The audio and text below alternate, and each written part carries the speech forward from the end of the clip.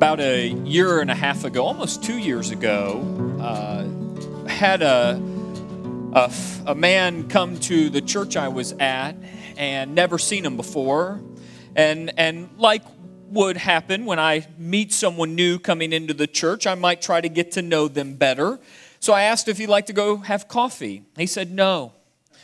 Okay. Well, he must not have had a good experience. And he said, no, let's not do coffee. Let's go rock climb. Go rock climb? I don't think I've ever done that before. So he then took me to the Triangle Rock Club in the Raleigh area. And I fell in love with climbing walls. When we moved here, I missed having something to climb. And so Tessa's parents bought us some wood and holds, and we put a rock climbing wall in our basement. And now I get to climb walls anytime I want. Been thinking a lot about walls. But they're not always fun, right? Like walls aren't always fun. You don't always get to climb them. You don't always get to have exercise involved. Sometimes walls separate. They just don't separate rooms. They can separate people, relationships. One of the most famous walls I think you're already beginning to think about is this one right here. You remember this image? This is, what wall is this? Yeah, Berlin Wall, one of the most famous images to come out of the 1980s. When the Berlin Wall begins to be taken down. And this man here, this iconic image of him taking a hammer to that wall, this was an important moment in the history of the world as that wall starts to come down. Sometimes it's not just a physical wall that needs to come down. Sometimes they are non-physical barriers that keep us from one another. Sometimes it's bitterness, unforgiveness, it's pain, it's a past hurt. And that needs to come down so that there can be connection. A famous image that came out years ago in the aftermath of the Rwandan genocide is this image right here. As this woman, a Tutsi woman, embraces a Hutu. This man, this Hutu, is the one who killed her husband. And it was years later that they reconnected as she forgave him. And then this image was captured and then spread around the world. Another wall that comes down. Been thinking a lot about walls. Our passage today has a lot to do with walls.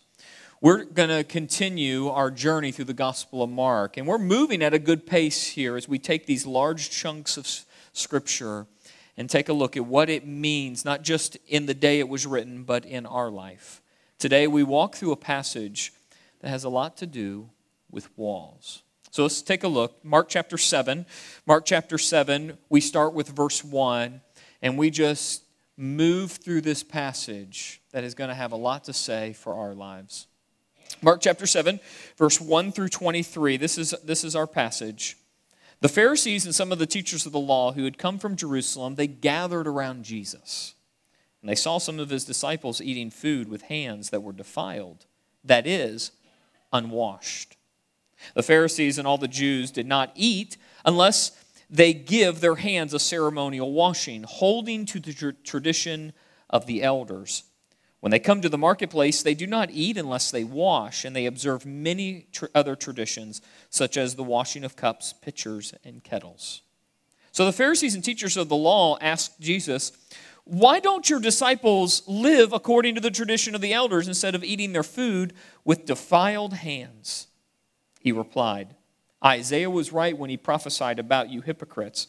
As it is written, these people honor me with their lips, but their hearts are far from me. They worship me in vain. Their teachings are merely human rules. You have let go of the commands of God and are holding on to human traditions." And he continued, "You have a fine way of setting aside the commands of God in order to observe your own traditions. For Moses said, 'Honor your mother and father,' your father and mother, and anyone who curses their father or mother is to be put to death.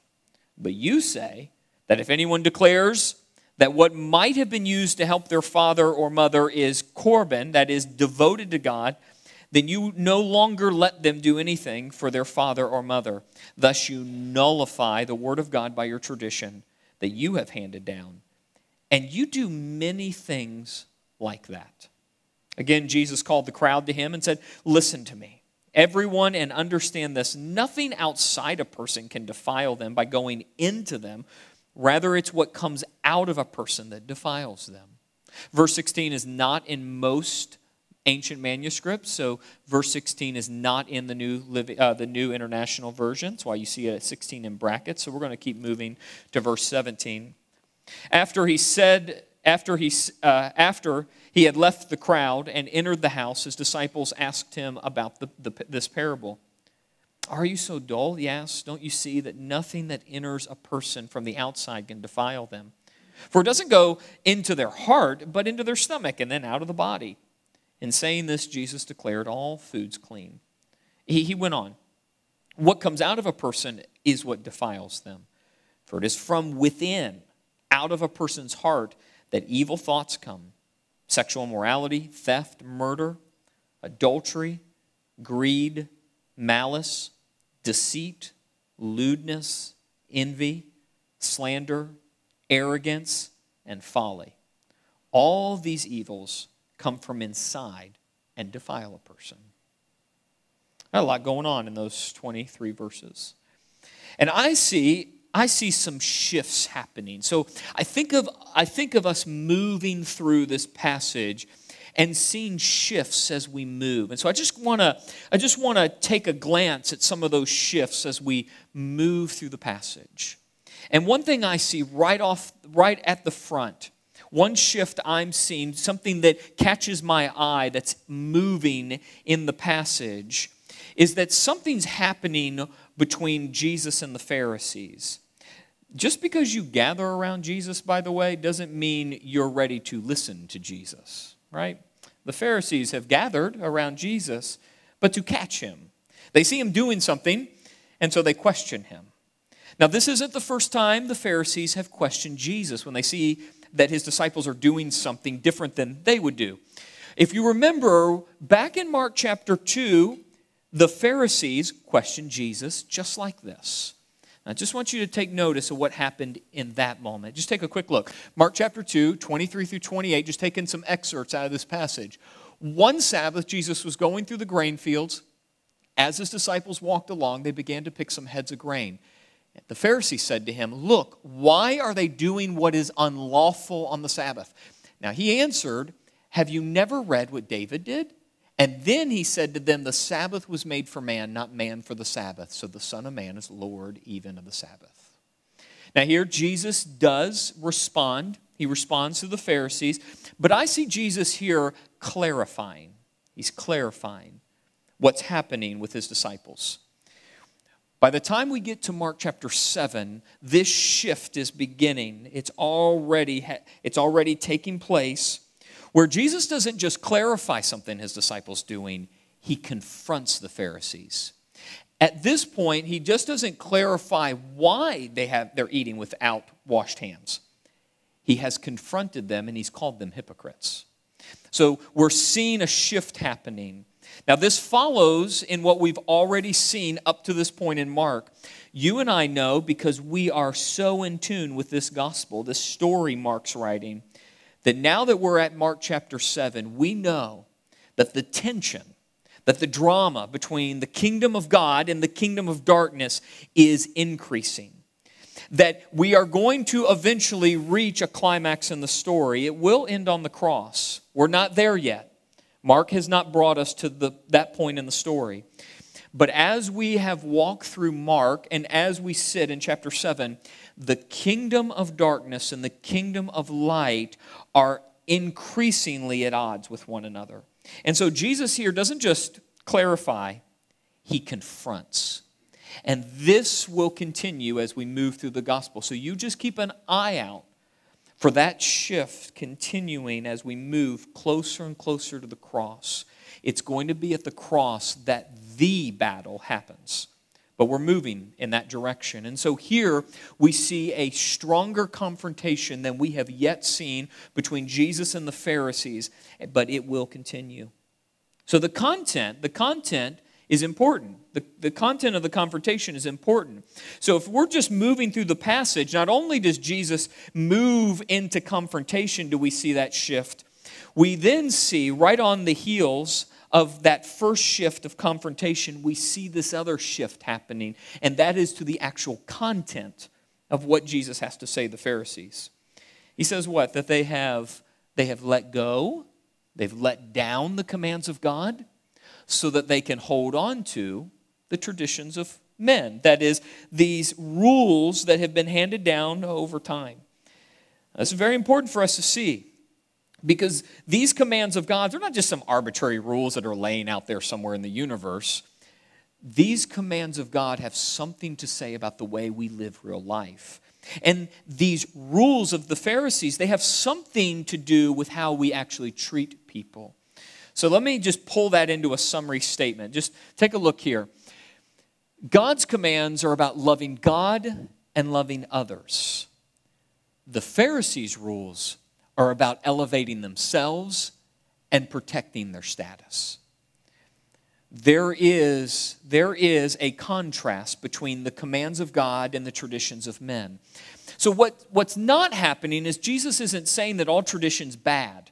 Jesus isn't saying that handing down things over generations is somehow evil. Jesus has no problems with church traditions.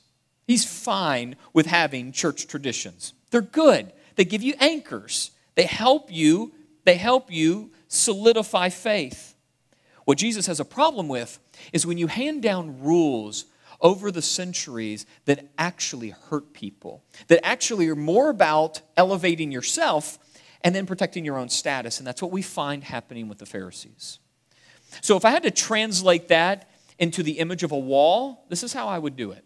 I would say this: the Pharisees built walls that blocked the flow of love from people to God and from people to people. So these rules, these traditions that have been put in place are actually keeping people from experiencing God. There's this flow of love that's coming from this relationship between Father, Son, and Holy Spirit, and yet these rules, like you got to wash your hands before you eat, because you know how many people were walking around thinking, if I don't do it right, then I must not know God.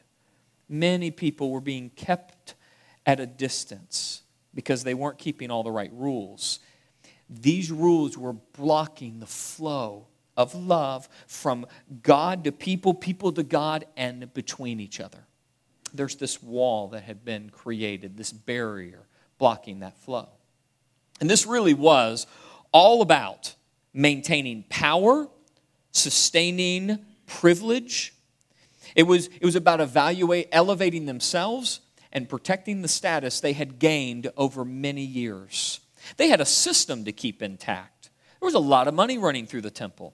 And so you had to keep the machine going. And to do that, you had a host of rules in place to keep that thing going. And we know that the Pharisees were really about themselves. There's several times where Jesus will talk to the Pharisees in all these different places in the Gospels, these Gospel accounts. So I want to just pick out one place Jesus says it really clearly in John chapter 5. Take a look at what Jesus says to the Pharisees, John chapter 5. Quite an indictment. He says this: your approval means nothing to me, because I know you don't have God's love within you. For I have come to you in my Father's name, and you have rejected me. Yet if others come in their own name, you gladly welcome them. No wonder you can't believe, for you gladly honor each other, but you don't care about the honor that comes from the one who alone is God. They loved giving each other awards. Like they would have an Emmy night every few months. Okay? They'd roll out the red carpet and they would lavish honor on one another. This is the way this worked. So if you came with a PhD, then you had all the credentials you needed and you would be honored. But if you came humbly as a servant, well, that didn't work in the system. If you came wealthy, writing a really big check, well, you were probably going to get a lot of honor. You were going to work in that system. If you came as a humble widow with 2 coins to give, well, then there really was no place for you. The Pharisees were concerned about their status, their privilege, and they wanted to maintain the pride that had grown over these many years. And so they really had no room for love. And when you are elevating yourself and you are more concerned with your privilege or status, you're going to start putting up walls to keep people out, to make sure to protect that. This is what the Pharisees had done over the years. But this isn't like a Pharisee problem. This isn't like a bash the Pharisees morning. This is something that had been going on for a very long time in the history of Israel. Really, it has been happening throughout human history. It just so happens that the Hebrew Scriptures, that the Bible we have in that Old Testament, just records a lot of that history with a particular people. Now, the prophet Isaiah saw this. Remember that Jesus quotes Isaiah? Jesus quoted Isaiah to speak against the Pharisees. Well, there's another passage in Isaiah where he does something very similar. I want you to see something in Isaiah 58. Take a look. I want to summarize the passage before we actually get to it. Isaiah 58 exposes how religious leaders and wealthy people used religious rules and rituals to block the flow of love. This has been going on a long time, long before the Pharisees ever come on the scene. What we're going to see here in just a moment in this passage is that there was a ceremony of fasting. There was a ritual, a particular rule that had been handed down on how to fast and when to fast on certain days. And what would happen is the people would use that ritual. They would keep that rule, the letter of that rule, while hurting one another and oppressing people along the way. And so they would say something like, "But we went to church." And God will say back, "But you oppressed people along the way." The leaders would say, "But we did the right thing." And then God would respond, "But you did it all in the wrong way."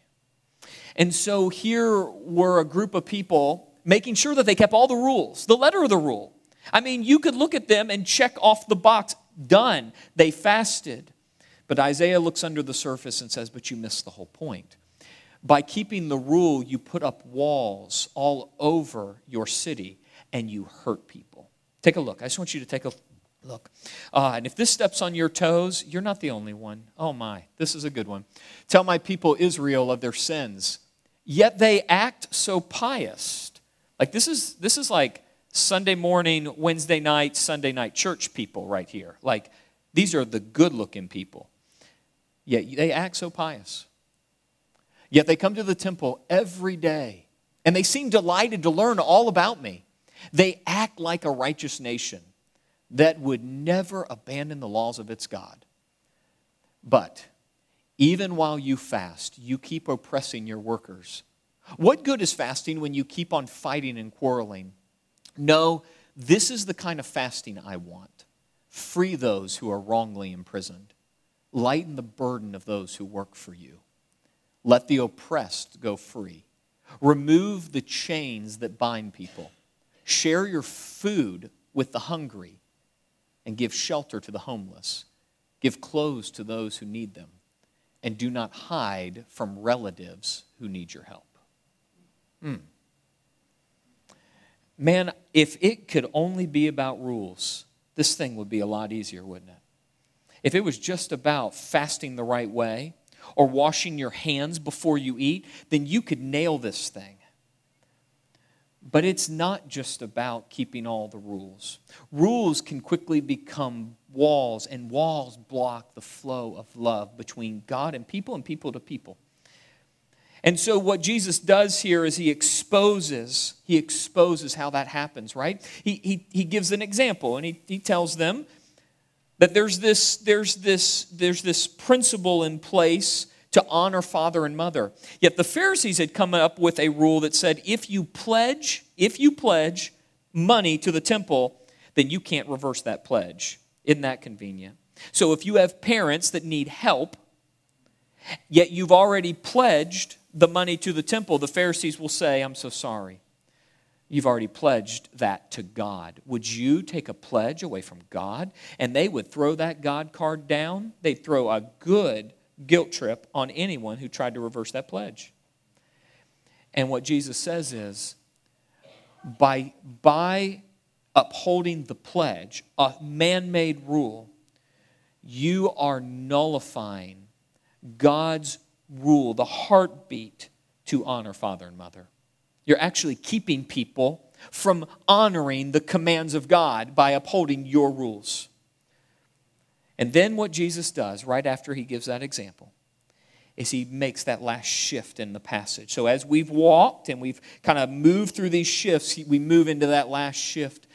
And Jesus exposes how deep this problem really is, right?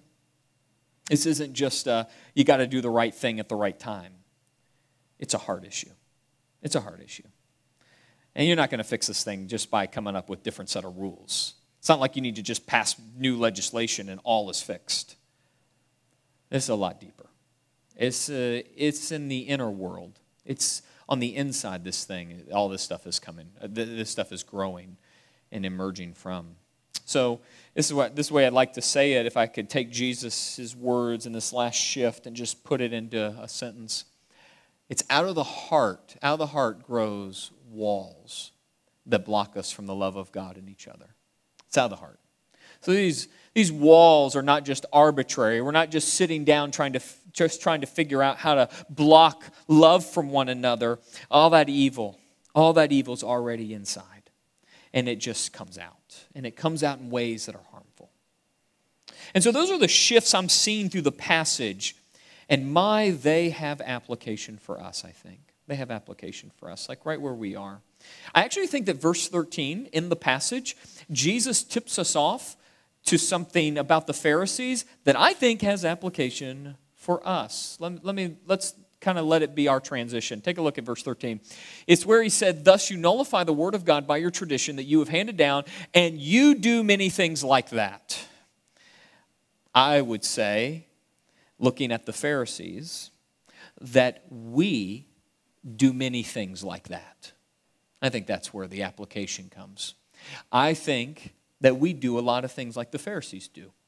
I think we have ways of coming up with and building walls that keep us separated from people and from God. And so we really need to evaluate where those might be. And so I'm asking myself some questions. As I've sat with the story and I've moved through some of these shifts in the narrative, I'm just asking myself some questions. So maybe these questions would be helpful for you. Maybe sit with them through the week. In what ways am I trying to look better than other people? That can happen in a lot of different ways, y'all. You got ways of looking better than other people? Now, sometimes that means like literally looking better, like the way you dress looking better than other people. And sometimes, depending on who you're comparing yourself to, that doesn't take much, right? Right? Sometimes we're trying to make ourselves look better. See, this is where social media can be such a problem. Not because social media in and of itself is evil. But it doesn't take long to start seeing everyone else's life and want their life. But when you have an opportunity to make sure they know that you have a better one. And we got all kinds of ways of doing that in the world of social media. And so I'm not picking on any platform, and I'm not picking on any person or any type of photo or post. These are heart issues. These are heart issues. But think about all the different ways that we try to be better than people. You know, I like being better than other people. And sometimes I can throw a good dose of humility at the front of my sentence and then throw my compliment to myself in the middle and come back around with a little humility. And you think I'm something. You'll think I'm something. That's just a well-built compliment to myself sandwich. That's all that is, right? And because I'm a pastor, I'm supposed to have a little humility, so I just play that card a little bit, and then I'm better than other people. And you know how we all do this. We all have our ways of playing this out. But what happens is when we start trying to be better than other people, there's usually some brick and mortar right next to us building a wall, if you thought about it long enough. So here's another question I'm asking myself. Do I block others from experiencing God because I have personal rules I expect others to follow? You know, there are groups of Christians that see one version of the Bible as the only version you can read. One English translation, mind you. And they will only let people read from that version. I got no problem with liking one version. But when you make one translation the translation, that's making a personal rule a wall. There are all kinds of translations, English translations, that get at the sense of the original language. Now that's an easy one. Like that was my softball, okay? That's my softball. You know what happens when a youngster years ago would walk into our youth group with a dirty shirt on or a cut-up pants? You know what's going through my mind? Pull up your pants, wash your clothes, and look better when you come here. That's what goes through my mind. But do you know that sometimes that's just how they needed to come. That's just how they needed to come. You see, I have personal hygiene standards. I remember one person in the youth group one time who smelled really, really bad. And I mean really bad. And no one wanted to sit next to this person. And we went on that journey as a youth group for quite a while. And there were walls. Like if we could have like visualized the wall, they were really close to that person, just like this, because no one wanted to smell them. Until some people in the youth group were fed up with the walls and decided to talk to this person and help them get down the road to personal hygiene. And you know they had never been taught some of those things. And no one had ever loved them enough because of their home life to get them moving in that direction. I just want you to think about the rules you have or the way you think that someone has to experience God, and maybe sometimes those are walls that will keep people from actually knowing God. Just want to think about that. Those are some questions I'm asking myself. And last one, do I avoid or mock certain people because I think they're beneath me? Oof. Yes, I do. There are plenty of people I try to avoid. It is none of you. I love all of you. It's the people that aren't here this morning. Those are the ones. So this is something I'm thinking about. Because often I try to avoid people or mock them because in my heart, I really think I'm better than them. And you know, that's just another way of putting up walls. And when those walls go up, it is breaking the flow of love from me to God, God to me, and them, and between each other. So these are some things that are going through my mind as I try to bring this down into real-life application for me. And I hope maybe this is helpful for you. Let's take a next step, something that we can do this week and begin to think through, practical. Remove a wall that blocks the flow of your love to others. Remove a wall. I don't think you and I can remove all walls in 1 week. But remove a wall that is blocking that flow of love, your love to others. So think about what that might mean. You know, I talk about this often, but some of you may not understand how pervasive a smartphone can be in the world of a family, a young family. You know, this often is my wall. When I am bored, tired, or just spent mentally, this thing is a wonderful distraction.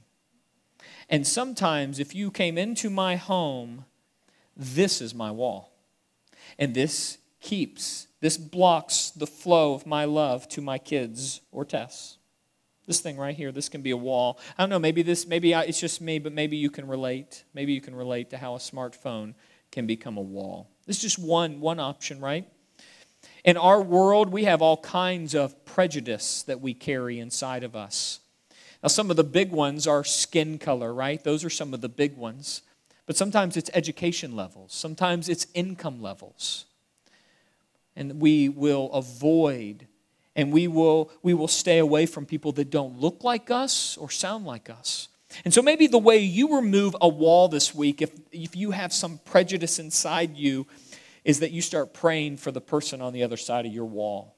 Maybe the Holy Spirit reveals that to you and you just start praying for them. I'm not saying that you go have lunch with the people you don't like. I'm saying maybe you just start with a prayer. And I think the Holy Spirit can start moving you to where you could sit at the lunch counter. That might be a place you could get to. But this week you just start with a prayer.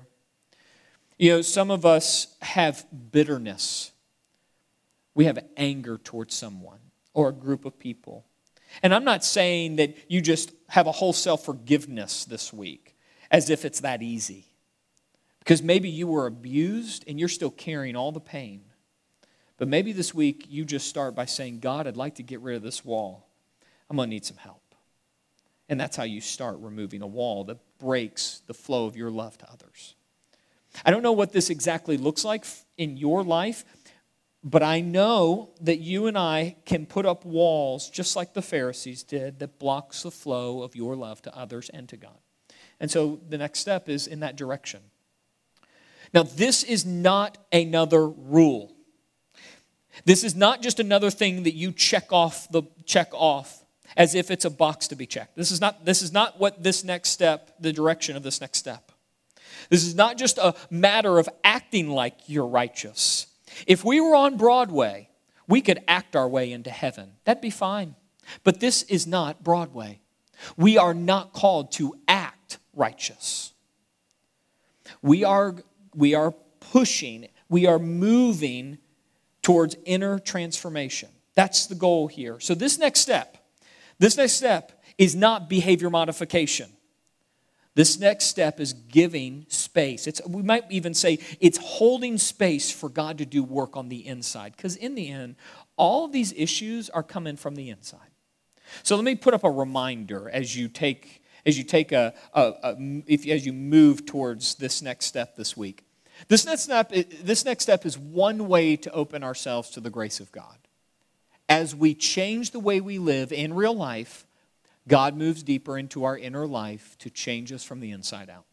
That's what this next step is all about. So it's not just another rule. I'm not telling you to act a certain way. Let the Holy Spirit do some work inside of you and just move the needle 1 degree. Let me pray for you in that direction. Father, thank you for your word. Thank you that Jesus brings so much wisdom for everyday life. And thank you that he conquered death so that we could be transformed from the inside out. Forgive us for all the deceit and all the defilement in our own heart. And may your grace just keep filling out our inner world so that we blossom with good things. Help us to remove walls that are blocking the flow of our love to others. We're going to need that help. And so get us thinking and get us moving in that direction. And we'll hold space for you to do work on our insides that only you can do. Have mercy on us. We are thankful for your grace. And we pray it in the name of our King, our Lord, and our Savior, and our teacher, Jesus. Amen.